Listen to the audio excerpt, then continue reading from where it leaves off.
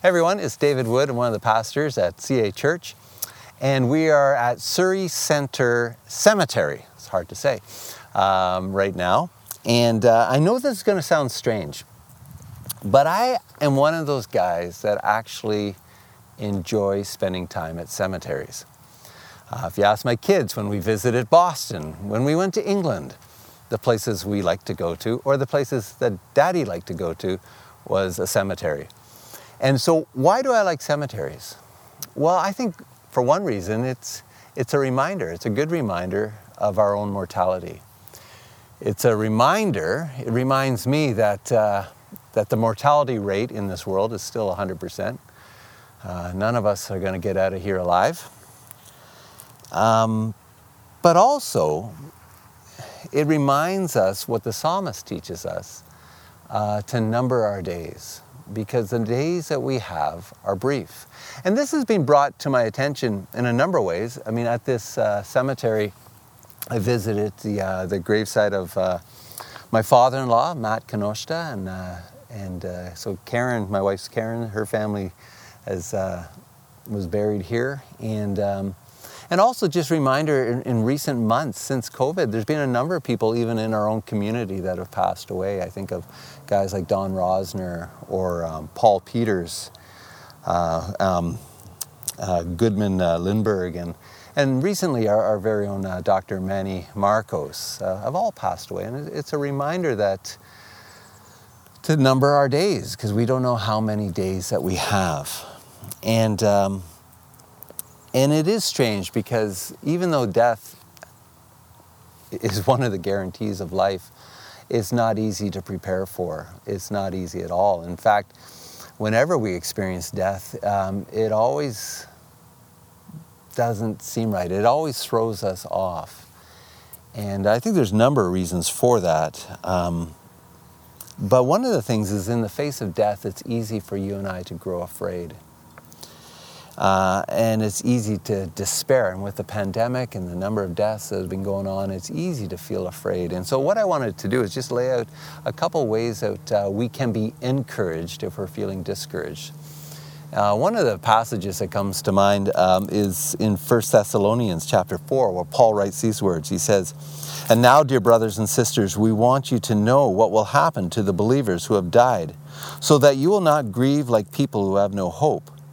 For since we believe that Jesus died and was raised to life again, we also believe that when Jesus returns, God will bring back with him the believers who have died. Then we will be with God forever. We will be with the Lord forever." And Paul says this, he says, so encourage each other with these words. So what do we do when we're feeling afraid and discouraged? Well, Paul says this is how you're to encourage one another. We're to encourage one another that our ultimate hope is not in a vaccine, it's not in a political party, it's not in an election, but our hope comes when we remind each other of the truth of Jesus Christ. And it's in the person and the work of Jesus Christ that you and I are brought into what the psalmist calls a spacious place. It's a place where we can get our heads around what life is all about. But here's the thing, it's also a place, a spacious place, where we can get our heads around, get our hearts around what death is all about. And there's a lot of death happening in our world. And so that's why I think this passage is encouraging. But there's also another passage that I want to linger on a little bit more, because I think it's going to help us, especially if you're feeling discouraged today. And it's found in the book of John, which is a story of Jesus, one of the Gospels. And it's in John chapter 11. So if you have a Bible, turn to John chapter 11. It's a story of a fellow named Lazarus. So John chapter 11, beginning in verse 1, we read these words. It says, "Now a man named Lazarus was sick. He was from Bethany, the village of Mary and her sister Martha. This Mary, whose brother Lazarus now lay sick, was the same who poured perfume on the Lord and wiped his feet with her hair. So the sisters sent word to Jesus, 'Lord, the one you love is sick.' When he heard this, Jesus said, 'This sickness will not end in death. No, it is for God's glory, so that God's Son may be glorified through it.' Now Jesus loved Martha and her sister and Lazarus, so when he heard that Lazarus was sick, he stayed there for 2 more days. Then he said to his disciples, "Let us go back to Judea." "But Rabbi," they said, "a short while ago the Jews tried to stone you, and yet you're going to go back?" Jesus said, "Are there not 12 hours of daylight? Anyone who walks in the daytime will not stumble, for they see by this world's light. It is when a person walks at night that they stumble, for they have no light." After he said this, he went on to tell them, he said, "Our friend Lazarus has fallen asleep, but I'm going there to wake him up." The disciples replied, "Well, Lord, if he sleeps, he will get better." I love the disciples. Jesus had been speaking of his death, but his disciples thought he meant natural sleep. So Jesus tells them plainly, "Lazarus is dead. And for your sake, I'm glad I was not there, so that you may believe. Only let us go to him." Then Thomas said to the rest of the disciples, "Let us also go, that we may die with him." On his arrival, Jesus found that Lazarus had already been in the tomb for 4 days. Now Bethany was less than 2 miles from Jerusalem, and many Jews had come to Martha and Mary to comfort them in the loss of their brother. When Martha heard that Jesus was coming, she went out to meet him, but Mary stayed at home. "Lord," Martha said to Jesus, "if you had been here, my brother would not have died. But I know even now God will give whatever you ask." Jesus said to her, "Your brother will rise again." Martha answered, "I know he'll rise again in the resurrection at the last day." And Jesus said to her, "I am the resurrection and the life. The one who believes in me will live even though they die, and whoever lives by believing in me will never die. Do you believe this?" "Yes, Lord," she replied. "I believe that you are the Messiah, the Son of God, who has come into the world." Jesus, this is your word, and this is your story. Speak to us, we pray. In Jesus' name, amen. Now, I don't know about you, but this story I've always found a bit strange. It's a bit strange because, for starters, we're told that Jesus, he was very close to Martha, he's close to Mary, and he's close to Lazarus. Lazarus was a good friend. But we hear that when Jesus gets word that his good friend Lazarus is sick and dying, he doesn't go to check on him. He doesn't go visit him. In fact, he waits. He waits a few more days. And we read that another 4 days pass by the time that Jesus even shows up. And so this is pretty strange because it's kind of an odd way to treat a friend. And so lots of questions abound. Why did Jesus take so long to visit Lazarus? Why did Jesus take so long to visit a family that he was really close to, that he loved very much? Was it the fact that he was too far away? It doesn't seem like he was that far away. The text seems to imply that Jesus could have got there earlier. So why the delay? Well, Jesus says that this sickness will not end in death. He says, no, it is for God's glory, so that God's Son may be glorified through it. But how? We read that a lot of people showed up to comfort the family. But when word came that Jesus had arrived, who comes out to meet him? Well, Martha comes out. And Martha comes out and Mary stays at home. Now, I love this part because we get an echo of their personalities that we encounter. Like you encounter Mary and Martha back in the book of Luke chapter 10.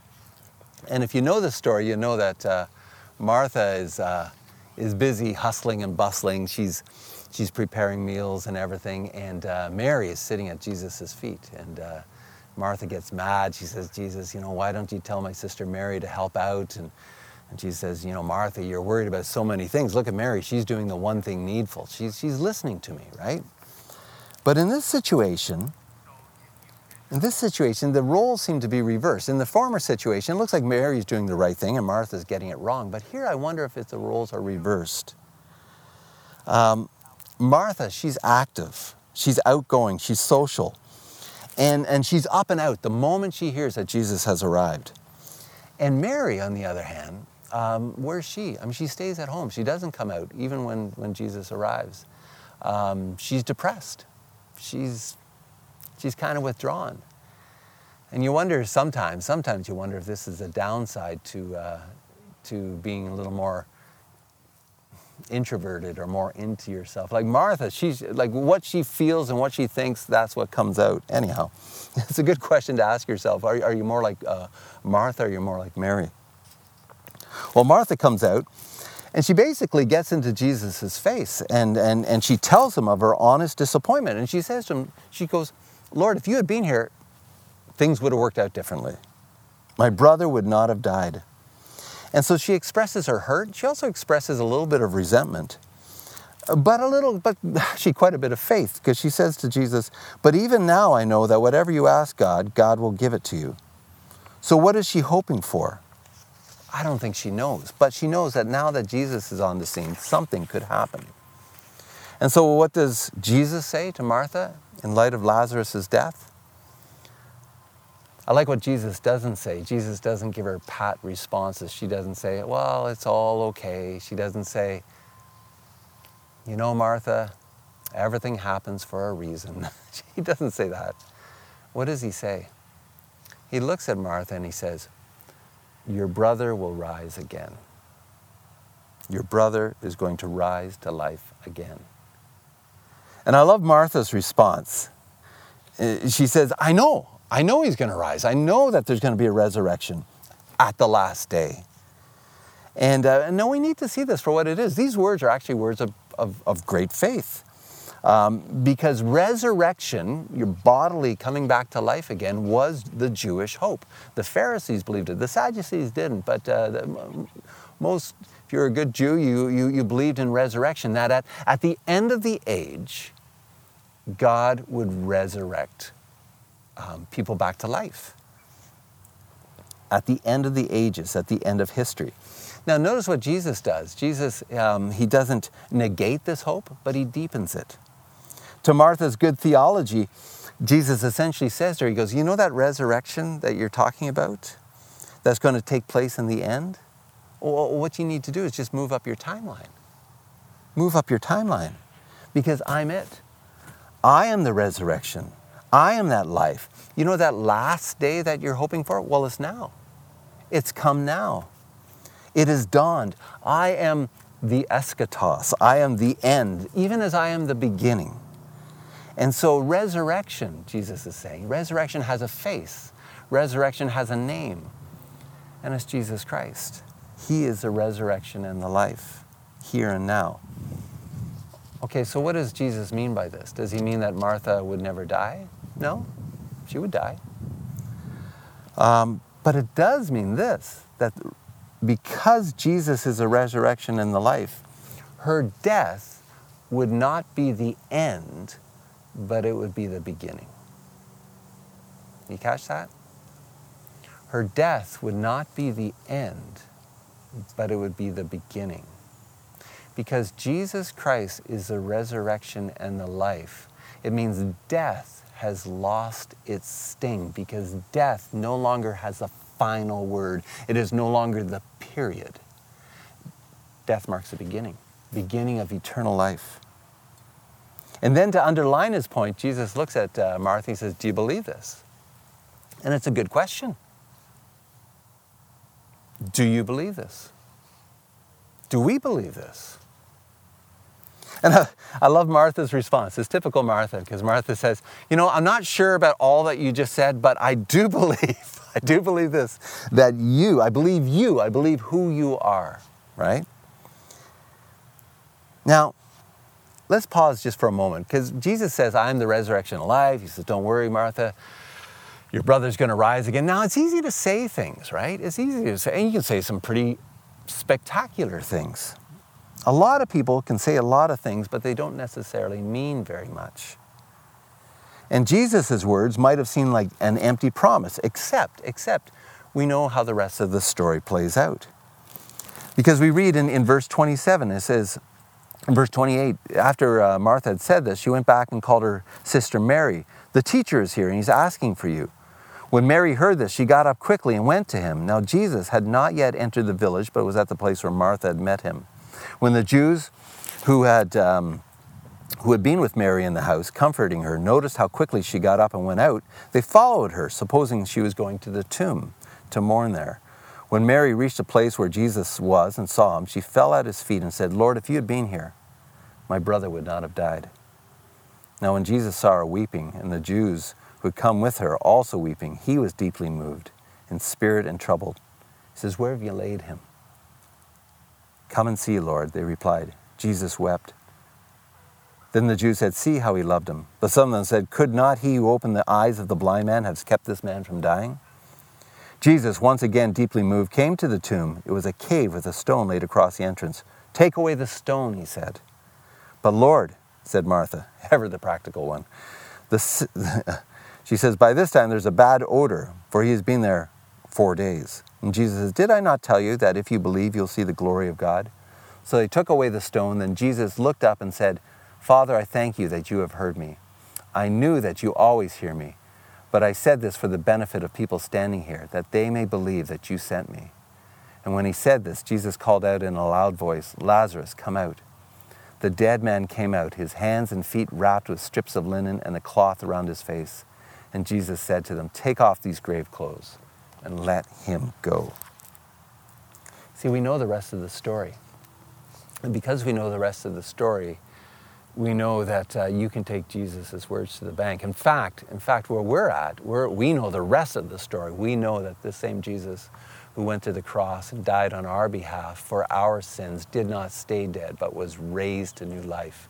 He was resurrected to life. And so we live on the other side of history.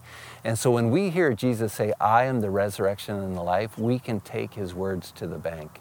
When you hear Jesus say, "I am the resurrection and the life," and you're afraid, maybe you're sick or you have a loved one who's sick and you're afraid of death and all those, you need to realize that because Jesus is the resurrection and the life, death does not have the final word. Now, I remember this in my own life, in my own experience, and this is one of the reasons why we wanted to come here, is my father-in-law, when he passed away, I remember visiting him when he had cancer, and I asked him, I said, "Are you afraid? How are you doing?" And he says, "I'm not afraid." He goes, "I've never felt closer to Jesus." And one of the things he kept saying to us, to the family, was he kept saying, "You know, if I die," he goes, "the best is yet to come.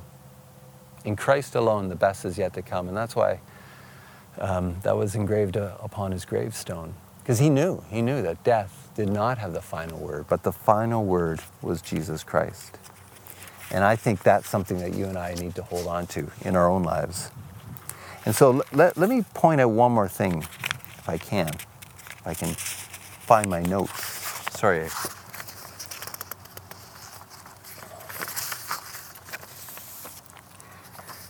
Actually, before I do that, I was reminded, my friend Nick and I were talking about our favorite movies, and we were talking about Lord of the Rings. It's our favorite movie. It's our favorite book. There's a scene in Lord of the Rings that is so good. It's at the very end. And it's this climactic moment where Sam and Frodo, they had gone to Mordor, they had gone to Mount Doom, and they had put the ring into Mount Doom, and it was destroyed, and the enemy was defeated. But Sam and Frodo, in their minds, their mentor, their leader, Gandalf, had died. He had died in the mines of Moria. And when Sam comes back from Mount Doom, he wakes up, and who does he see? He sees Gandalf, and it says this. It says, Sam sees Gandalf, and he says, "I thought you were dead." And Gandalf says, "I thought I was dead myself." And then Sam asks an immensely important question. He says, "Is everything sad going to come untrue? Is everything sad going to come untrue?" And I think that's the important point for us today, is that in Christ, because of Jesus' resurrection life, everything sad will come untrue. And we need to hold on to this, because this keeps us from discouragement. Because we know that the cancer we experience, the treatments, the suffering, all these things will one day be made untrue. Those who die in Christ will not stay dead, but have eternal life, receive a new body. And we know this because Jesus is the resurrection and the life. And I think we need to walk away with this, that one day you and I will live forever in the presence of the one who is the resurrection and the life. Now let me just point out one last thing in this passage. When Jesus arrives at the tomb of Lazarus, it's interesting because he sees everybody crying, they're mourning. And Jesus gets deeply moved. It says he's deeply troubled, deeply moved, even a bit of anger or just death and sadness in this world. And it says these poignant words, it says Jesus wept. Now we can't miss this because it reminds us that when someone dies, it's still sad. It's still sad. You still grieve because a person's going to be missed. Absolutely. There's a vacuum. And yes, Jesus is a resurrection of life. And yes, we can trust in him. But it's interesting, Jesus still enters into the grief of the people around. He's a man of sorrows, familiar with suffering. And so why is this so important? Well, it means that Jesus gets us. He understands your suffering. He understands your sorrow. So that when you are grieving, you are not alone. But he's not on some cloud with his eyes half closed, far, far away, but he will meet you. He gets suffering. He will meet you in your suffering. And so that means you and I can walk through the valley of the shadow of death and not be discouraged. We can walk and not be afraid because he is a resurrection and a life. He sticks closer than a brother. He'll never leave us nor forsake us. We're no longer stuck in our sins, but we've been set free, gone from death to life. And I'll tell you, in our age today and with what's going on in our world, we need words of encouragement. And I'll tell you, they don't get more encouraging than this. Jesus is the resurrection and the life. Let's pray. Jesus, thank you that you are the resurrection and the life. Because of you, death has lost its sting. The grave has lost its victory. Because you are the resurrection and the life, we know that death does not have the final word. There's not a period at the end of our life. But actually, it's just the beginning of something that will go on for eternity, where we can see our loved ones again and where we can walk with you and behold your face and live in your loving presence. Thank you for this gift. To all those who put their faith in you. And Lord, there may be some today watching this who are longing for this. They're just longing for this. Lord, may they turn to you and say, yes, Jesus, I want you to be my resurrection, my life. I give my life to you. Hear their cry, I pray. Comfort those who are suffering and who are grieving right now. And let us not be discouraged. Let us grieve, yes, but grieve with hope. In Jesus' name, amen.